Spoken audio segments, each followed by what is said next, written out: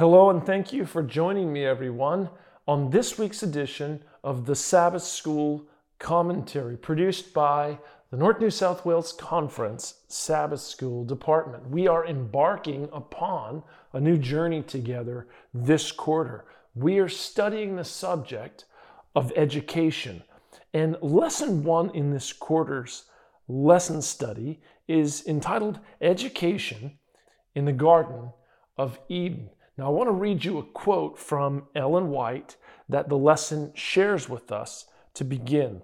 She says, "The system of education instituted at the beginning of the world was to be a model for man throughout all after time.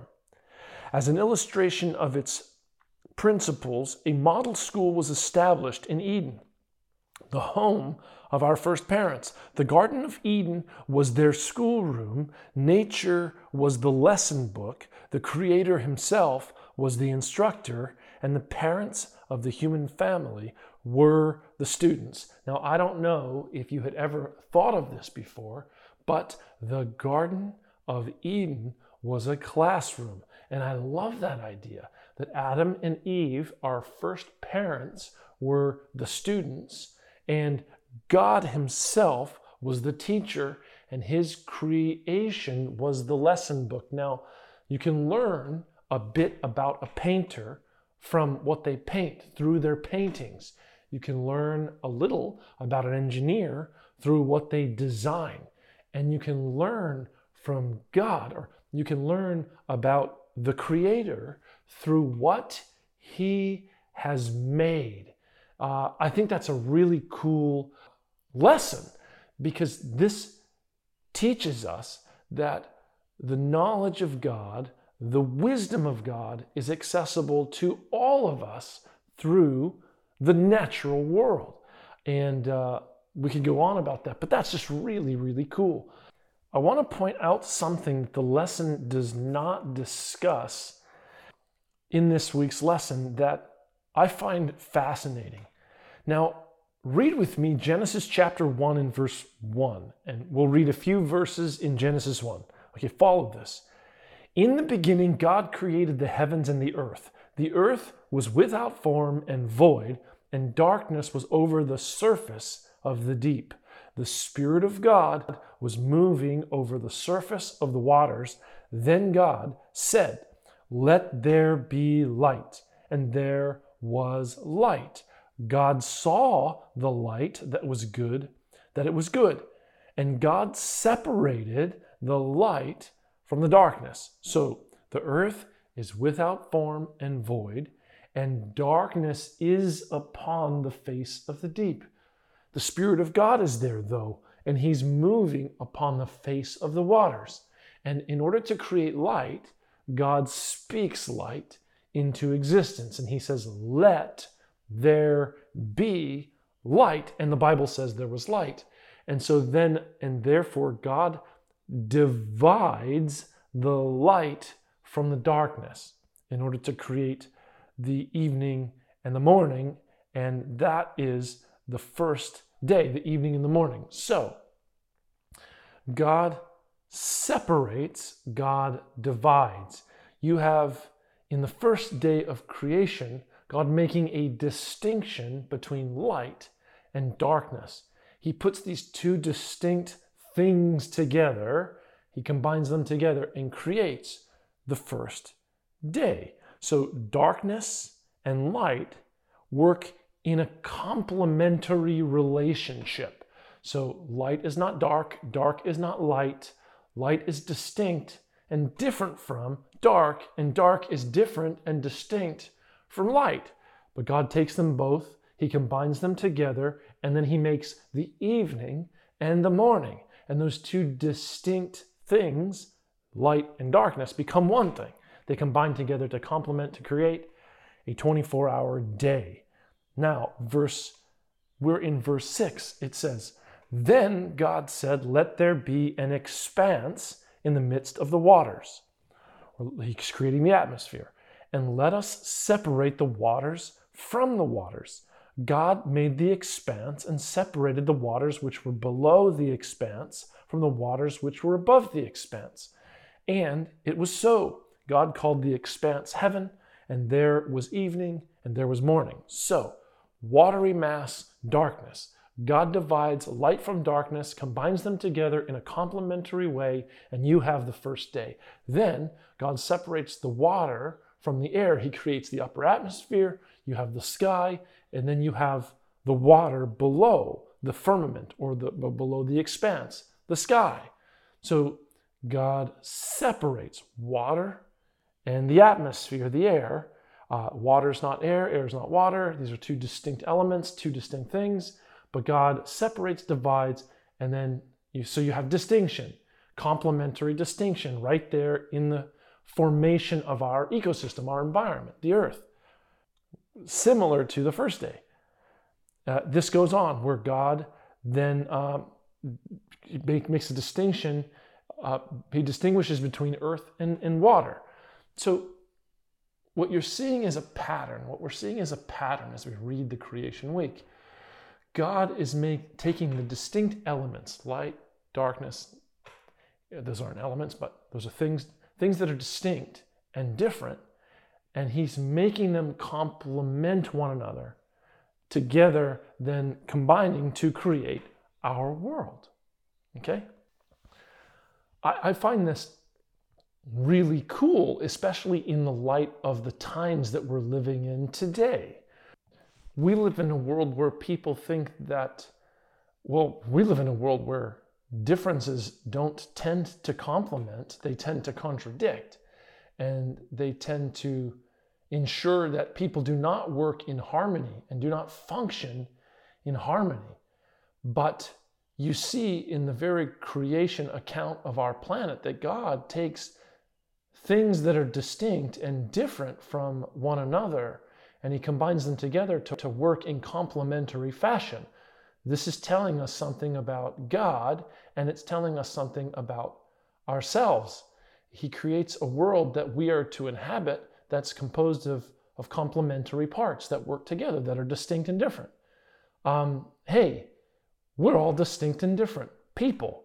We have different personalities. We look different. We're different sizes, different shapes, different colors. And our differences don't have to divide us. Our differences can bring us together. We can work in a complementary fashion, and we can make a beautiful world. It's all the different parts of the planet that combine together to create the beautiful world that we live in. God created a symphony of distinction that all played a certain part and that combines together to make a beautiful song.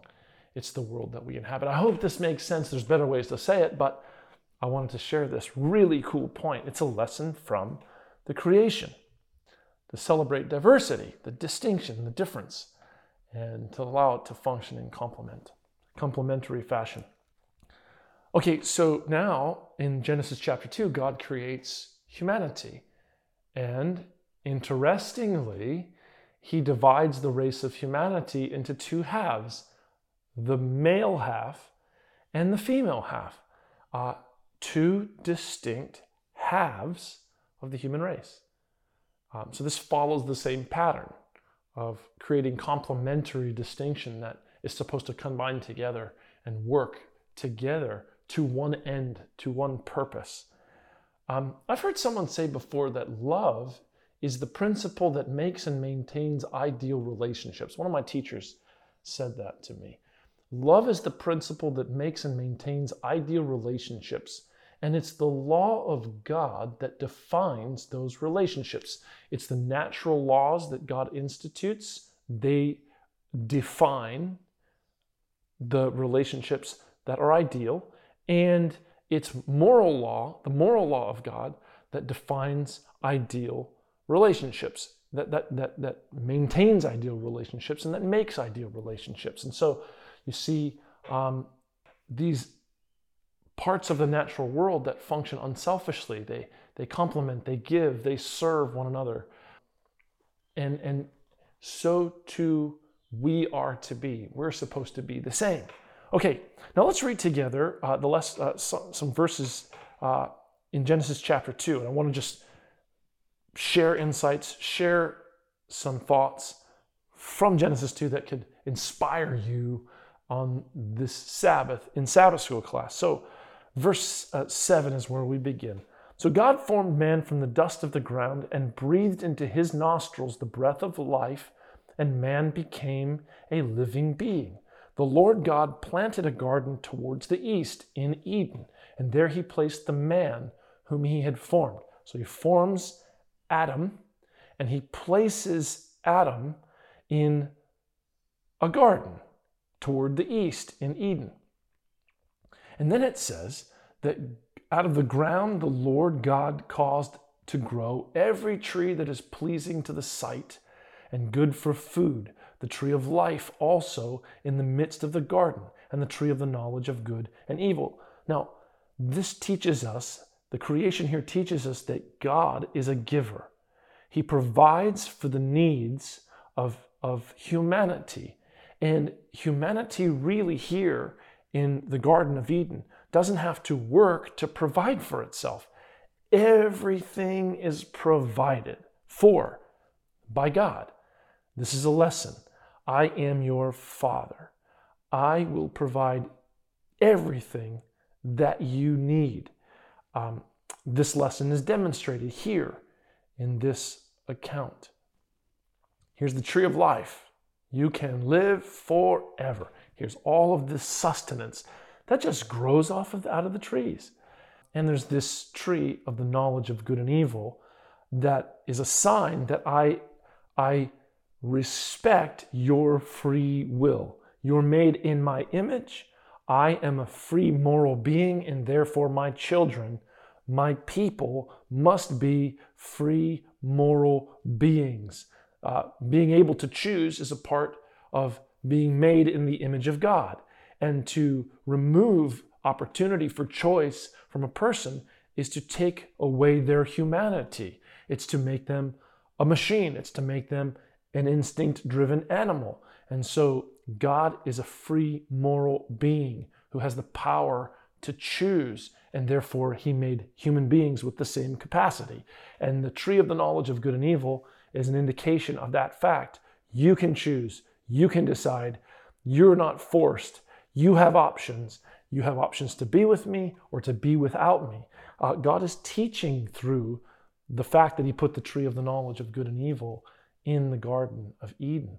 Now, the Bible talks about some rivers that flow in multiple different directions, watering the land that come out of the Garden of Eden. And then we jump down to verse 15. It says, Then the Lord God took the man and put him into the Garden of Eden to cultivate it and keep it. Whoa, wait a second. Mankind, or man in particular, when he was made a landscaper, a gardener. Guys, this is teaching so much. But one thing it teaches is that it's honorable to do physical labor and to work in the soil, to work with the physical world, to work with your hands, to get dirty. We oftentimes look down upon, the common laborer, but God made Adam what we would call a common laborer. He was a landscaper. Okay, as I said at the beginning of this commentary, we all have access to God's wisdom, to God's attributes through the natural world. And so it was going to be in immersing himself in the natural world and tending the garden and working with the natural environment around him that Adam was going to be educated, right?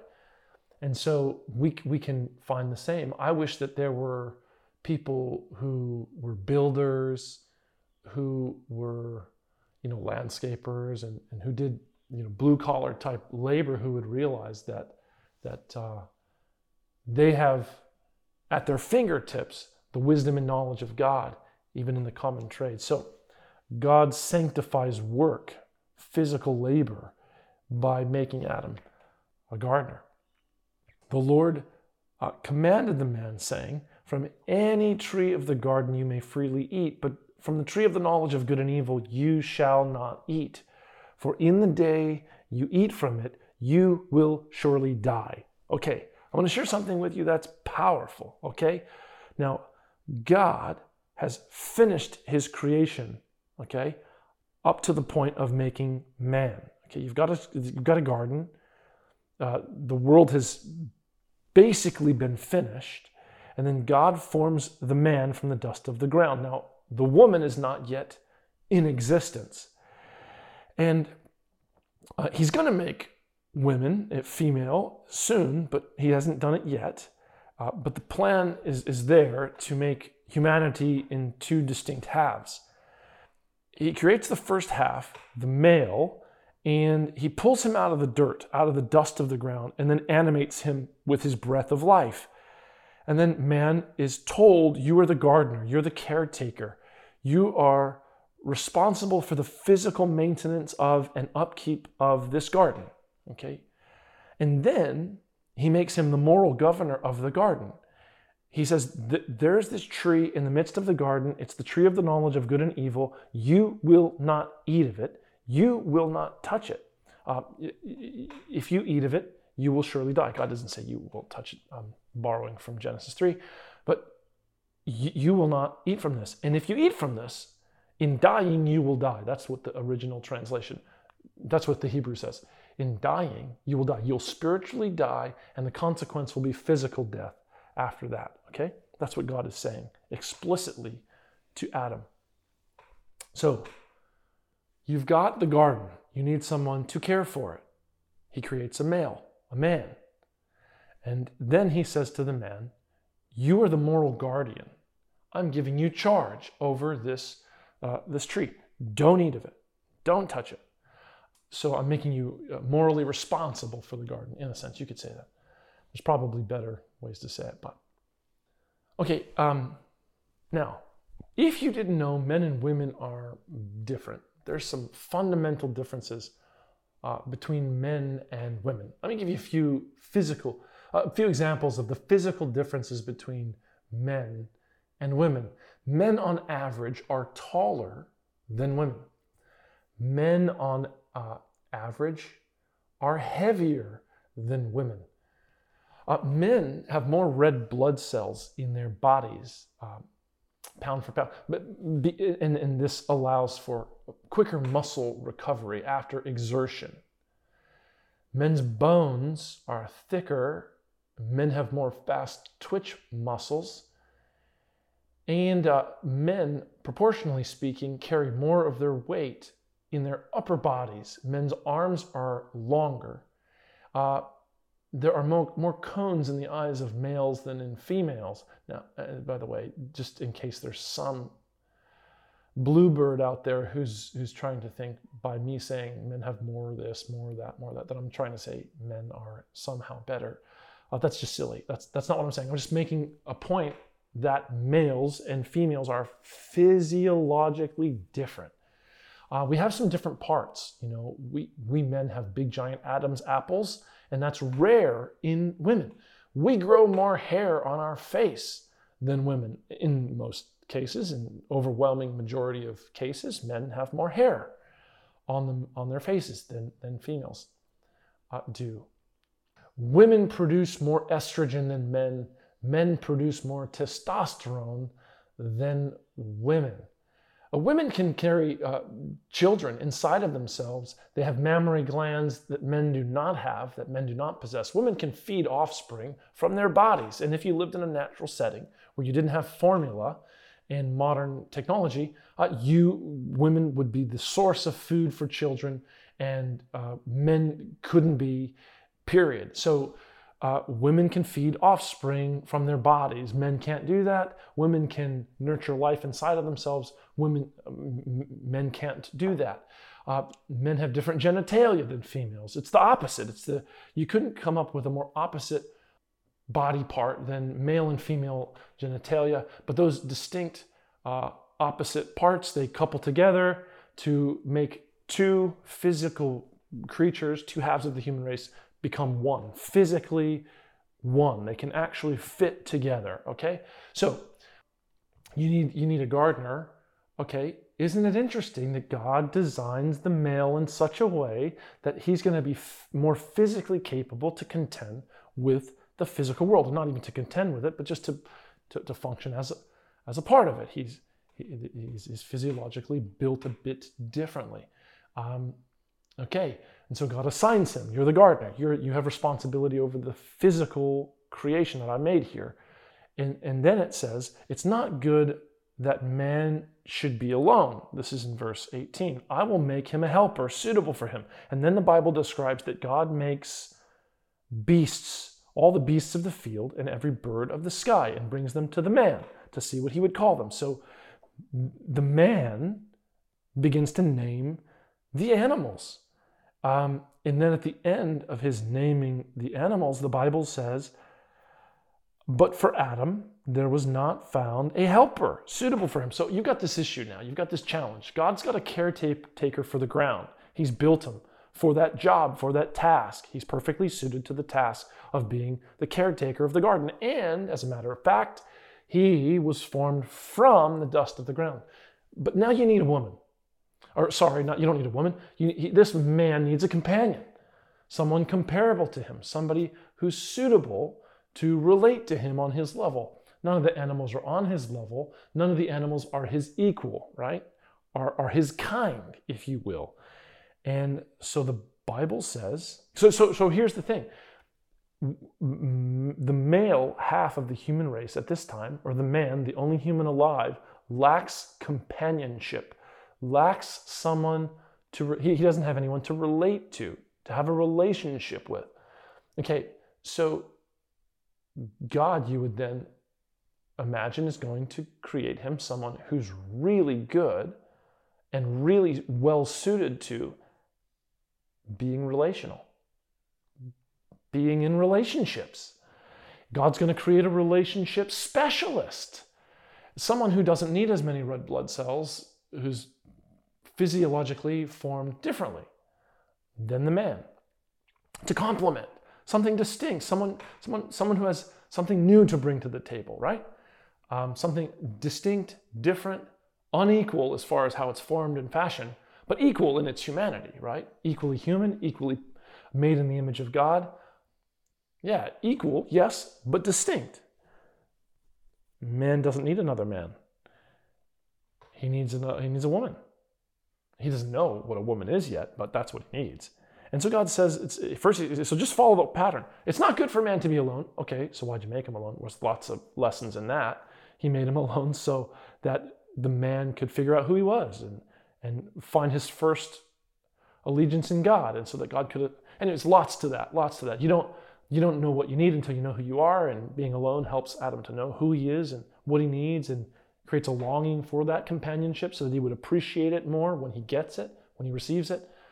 Okay, so God causes a deep sleep to fall upon the man, and he slept, and he takes from man one of his ribs. And he closed up the flesh in its place, and the Lord God fashions into a woman the rib which he had taken from the man, and brought her to the man. Hey, we lacked something. It was a person for you to have a relationship with, a relational specialist. Well, I created a woman. I took her from your side. Isn't this interesting? So God takes the person who he's going to make the gardener, or the caretaker of the garden. He creates that person from the dirt, from the dust of the ground, from the garden. And now there's a need for a companion, a relationship specialist. And so that person is formed not from the ground, but from Adam's side, right near to his heart. It's been said by Ellen White, and I think this is implicated in the text, but Eve was not taken, it says, from man's head to show that she was above him, or from his foot to show that she was below him. She was taken from his side to show that she was his equal. And so we should affirm the equality of male and female, while at the same time not ignoring their distinction and their differences. We are equal, yet we are distinct, okay? Now, design infers purpose. I stand by this as a philosophical truth, as an axiomatic truth. It's just true. Design infers purpose, okay? Now, if you're living in a natural, primitive type of a setting, males and females are perfectly suited to complement each other and to thrive in the natural environment. When you have machines and electricity and all kinds of things, you can tinker around with the machinery and get away with it, but you couldn't in a natural setting. Males and females, they're physiologically different, they're distinct, and they complement one another perfectly. They can help each other, they can do the same things together, but there's always going to be that level of distinction, which is going to qualify women for certain responsibilities. It's going to better qualify women for certain responsibilities than men, and vice versa. Okay, so if you're in a primitive setting and you need to build a house or plow a field, it's going to be best that you choose the males to do that. If you're in a primitive setting and you need someone to feed the children and tend to domestic responsibilities, well, that's going to probably be better for women to do that. I'm because of the climate of the world that we live in, I'm walking on thin ice here. But this is I'm just pointing out the obvious, okay? Just pointing out the obvious. I'm not saying that men are consigned to certain roles and women are consigned to certain roles and then that's it. And that's a moral reality. I'm just simply saying that God designed us a particular way. And that design infers purpose. Women are going to be moms and men are going to be fathers. There you go. So more could be said about that, but we're not going to for the sake of time. This is now bone of my bones and flesh of my flesh. She shall be called woman because she was taken out of man. And then for this reason, the Bible says a man will leave his mother and father and cleave to his wife, and the two will become one. The joining of Adam and Eve as one flesh was not a uniting, it was a reuniting. It was a reuniting of two that had previously been one. She was taken from man, and now she's brought to man, and then she is my other half. She is what completes me. She's the opposite half of the image of God. And I will celebrate that distinction while at the same time I affirm her equality, her equal standing in God's eyes. She's the equal half of the image of God. She's equally human. She's equally valuable. And but yet she is Isha, the Hebrew says. She will be called Ish'ah because she was taken from Ish, from man. We are different. We're distinct. And that's a good thing. That's a wonderful thing. It's a strange thing to me that we live in a world today where people talk about celebrating diversity while they're all campaigning to imagine that distinction between males and females isn't real, isn't there. And so they become experts at ignoring the obvious while feigning to celebrate diversity and distinction, right? Like if you say, that's what, like I was saying, I'm like treading on thin ice here. Like just to simply say that women are better mothers than men is like a crazy radical thing to say today when it's like, it's as obvious a truth as could possibly be observed in the world. So imagine a woman has, say, like, okay, you live in a world without contraception, which is the whole history of the human race until 50 years or until 70 years ago, okay? So if men and women are going to have sex, then men and women are going to have children and women are going to get pregnant. Okay, so let's just say the average woman gets pregnant 9 times in her life and delivers 5 children. Let's just say hypothetically, that's the historical average. Okay, so that's 5 periods of gestation times 9 months. Okay, so what's 5 times 9? 45. So for 45 months of a woman's life, she's going to physically nurture a developing child inside of herself. Now, in the course of human history, formula is a relatively modern invention, and therefore women are going to have to breastfeed their children in order for children to survive. Therefore, women need to breastfeed children. They were designed to. And so let's just say that the average woman has 5 children throughout the course of human history. Okay, so how many years is that of breastfeeding. My wife has breastfed my kids on average for 2.5 years. They say that in Israel, it was up to 3, was kind of 3 to 4, sometimes, a little bit older would be like the average time frame that primitive or people living in a natural setting would breastfeed their children. So 5 children, say 3 years breastfeeding each child. How many years of a woman's life is that she's going to be breastfeeding? 15? Okay, so 15 years of the average woman's life in the course of human history is going to be spent breastfeeding, not the whole time, but needing to have to breastfeed children and being filled with a child inside of yourself for 45 months. Okay, guys, if this doesn't indicate that women are better nurturers and motherers than men, if that's not going to make women better nurturers, if that doesn't communicate that women are designed to be specialists at nurturing, I guess, yeah, if that doesn't teach you that, if that doesn't communicate that to you, okay, sure. I guess you believe anything that you want and nothing that you can see. Anyways, yeah, so it's just, it would be astounding to me that wasn't clear and evident to you. So I'm spending a lot of time talking about this. I didn't necessarily mean to. You've got a man and a woman, they're extraordinarily happy. They're in a perfect environment and God has provided it all. They're distinct, yet they're equal. Man is made, a friend of mine says that man was made the moral governor of the garden, the physical protector of the garden, and the woman was made to be the guardian of relational integrity. She's to complete the relational package. She, of course, can be a gardener too and work alongside of Adam, of course.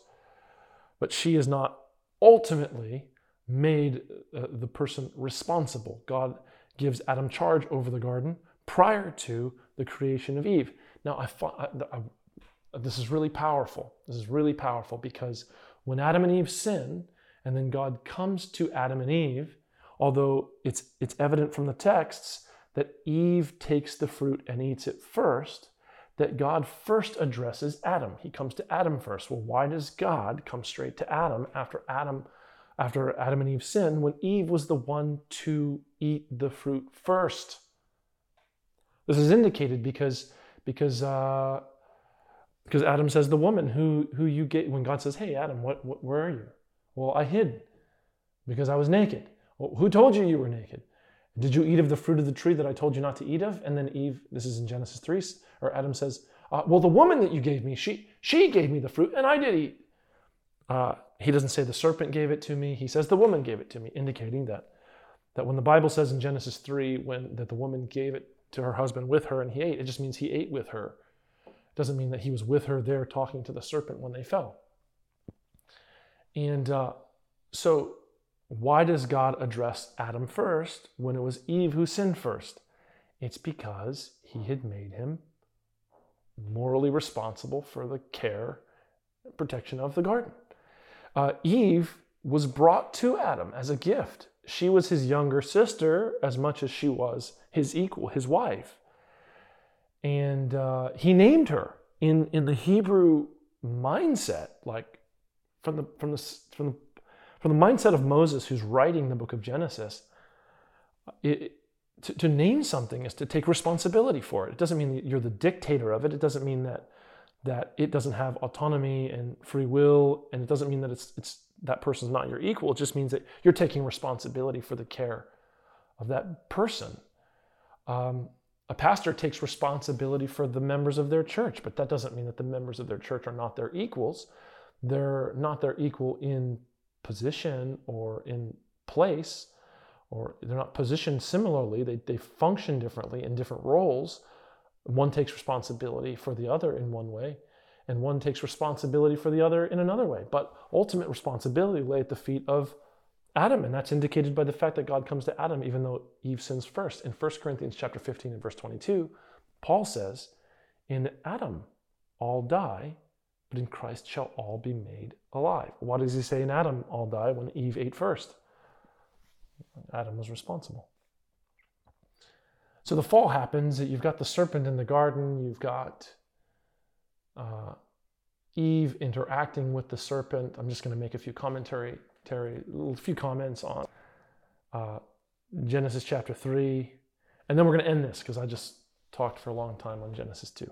I hope that was a blessing to you guys. So, has God not said that you could eat of every tree of the fruit of the garden?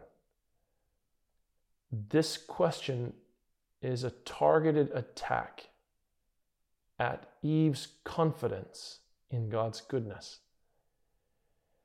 God is depriving you of something. God is withholding something from you, isn't he? Has God not said you could eat of everything? Well, yeah, we can eat of everything, except. So the woman is forced to talk about what she's restricted from, the tree of the knowledge of good and evil. The devil tries to take her attention from all that God has given and place it on the one thing God has restricted her from. This is interesting because the tactics of Satan are never too different today. He'll get you to focus on what you don't have so that you'll forget all that you do have. And this happens to Eve. And she says, yeah, God said that we shouldn't eat of the tree of the knowledge of good and evil. We shouldn't even touch it. And Satan responds by saying, you will not surely die. You won't die. And God knows that in the day that you eat of it, your eyes will be opened. You'll become more enlightened. And you will be as gods, knowing good and evil. So if you want to become like God, you need to disregard God. You should selfishly push God out of the way. You should selfishly disregard the one who's given you all of this. And you should take the one thing that he's not given you and deny him as your sovereign. And you will become like him, knowing good and evil. You will judge what's good and what's evil. And you don't need God to tell you what to do. You don't need his restraints, his guidelines, and the path to ascendancy and godlikeness is the selfish disregard of your maker. This teaches so much. It implies that God is selfish. You want to be like God? Disregard him. That implies that God would do the same to you. The path to enlightenment is disobedience. The devil says similar things today. You don't need God to determine for you what's right and what's wrong. You can be God. You will be as God. It's interesting because she was made in the image of God, and the devil attracts her to the idea of being as God. Well, she already was as God. It's just kind of a trick. It's a real mind bender here. You are made in the image of God. You're the child of God, and God would give you everything that was for your good. He's placed one restriction upon you. It's the tree of the knowledge of good and evil. It's to allow you an opportunity to choose to stay loyal or to not. And it's a voting booth, if you will. And it is a test of your loyalty to God. And so God wasn't withholding anything necessarily. There was no good in that tree that was being withheld from Eve. It was just simply God was giving this command to give her an opportunity to just be loyal. Some people would say it was an arbitrary test. It was an apparently arbitrary test. And its arbitrary nature was the test itself. It was just, this is an opportunity for you to choose just to be loyal, just because you're going to be loyal. Just to believe in me because you're going to believe in me as a person, and you're not going to believe a lie about me. But that's up to you. Here you go. Don't eat of that tree. And so there's so much that is to be learned by the fall of mankind. Here, men and women here in Genesis chapter 3, just prior to the fall, like the two are one. The two are one in unselfish love together, and they're naked and they're not ashamed. But then as soon as sin enters into the picture, there's a relational fall that happens where God comes to Adam, and Adam basically disregards Eve and says, I only ate because of her. You gave her to me, and then I ate because of her. So it's her fault and it's your fault. And so he's like blaming God. He's blaming Eve. He's taking no responsibility. He's forsaking his manhood. The mark of a man is responsibility, taking responsibility. And he chooses not to be a man and take responsibility for the woman who God had given to him in the garden that God had given to him to tend and to keep. He failed, but he doesn't accept his failure. He doesn't accept responsibility. When Eve gave him the fruit, he took and he ate it. He chose to eat. And Paul makes it clear in 1 Timothy 2 that he was not deceived. He knew what he was doing. And so he chose the creature, the gift over the giver, the creation over the creator. He chose Eve. And he did that. He did that because he didn't believe in God, that God could provide for him something more if Eve were to lose her life, or maybe that God would redeem Eve. Anyways, and some people think that Adam was loving Eve in following her into disobedience. He wasn't loving her. He was making a god out of her. He was worshiping her.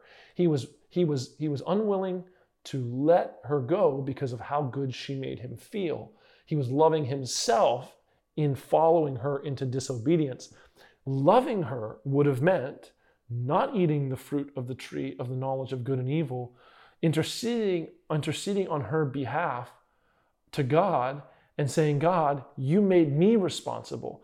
You gave me charge over the garden. She was my gift to be my equal, to be my other half, and I failed you.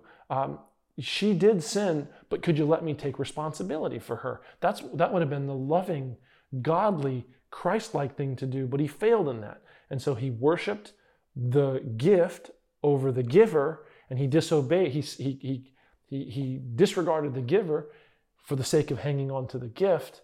And then when God comes to ask him what's going on, to hold him to account, he throws her under the bus. He forsakes his manhood. He gives up his manhood. And isn't it interesting that Jesus succeeds where Adam fails and takes responsibility for a sin that was not his, right? It's a pretty amazing thought. And then Eve, she blames the serpent. The serpent, at least her blaming was a little more decent than Adam's, because Adam knew what he was doing and she kind of didn't. The Bible says she was deceived. And she was honest when she said to God, the serpent who you put in the garden, he deceived me. But she does imply that it's God's fault too, because you put him in the garden, God. So there's a relational rupturing here because of sin. And man now becomes subject to death because of sin. And so God curses the ground for man's sake. And he creates an environment, he allows an environment to be created that is hostile to humanity, hostile to human flourishing. And the struggle that mankind is going to have to endure now is going to work in mankind's favor. So the hostility of the natural world, it develops our character and makes us better. It's a healing remedy, as painful and as difficult as it is. Now, I wanted to just share with you just a simple thought that I don't have time to really expand upon, but this is how I'll end this little commentary. And there's so much more in the lesson. And the lesson just should have, actually, I'm going to make a critique here on the Sabbath school lesson. It should have spent just all of its time in Genesis 1 and Genesis 2 for a couple of weeks and then moved on. But I'm sure there was lots of good reasons to not do that. But here's the order of the fall. Adam is made first and Eve is made second. Adam's pulled out of the ground and given care of the garden. Eve is pulled out of Adam and becomes one flesh with him. Eve interacts with the enemy, with the fallen angel, and chooses to follow him, to obey him, and then to encourage her husband to do the same. So the two had become one. They were equals, and one made an independent decision to go off and be to choose the lie and to choose to disbelieve in the word of God. And Adam chooses to worship her and to submit himself to her and to follow her in obedience away from God. And so he's disloyal to God. So that's the creation order. Adam follows Eve. Adam submits to Eve and follows her into sin and has to separate himself from God to do it, disobeying God, disregarding God, and stabbing his maker in the back. That's the fall order. Now Jesus comes and he is the second Adam. He is the Son of God. And the first person who ever exists on planet Earth who's called the Son of God is Adam in Luke chapter 3.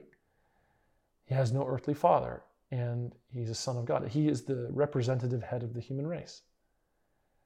And in Job chapter 1, it says, there was a day when the sons of God presented themselves before the Lord, and Satan appeared among them. Well, why did Satan appear among them? Because he took the position in his own, he took the dominion of the earth from Adam, because who you yield yourselves servants to obey, that's whose servants you are.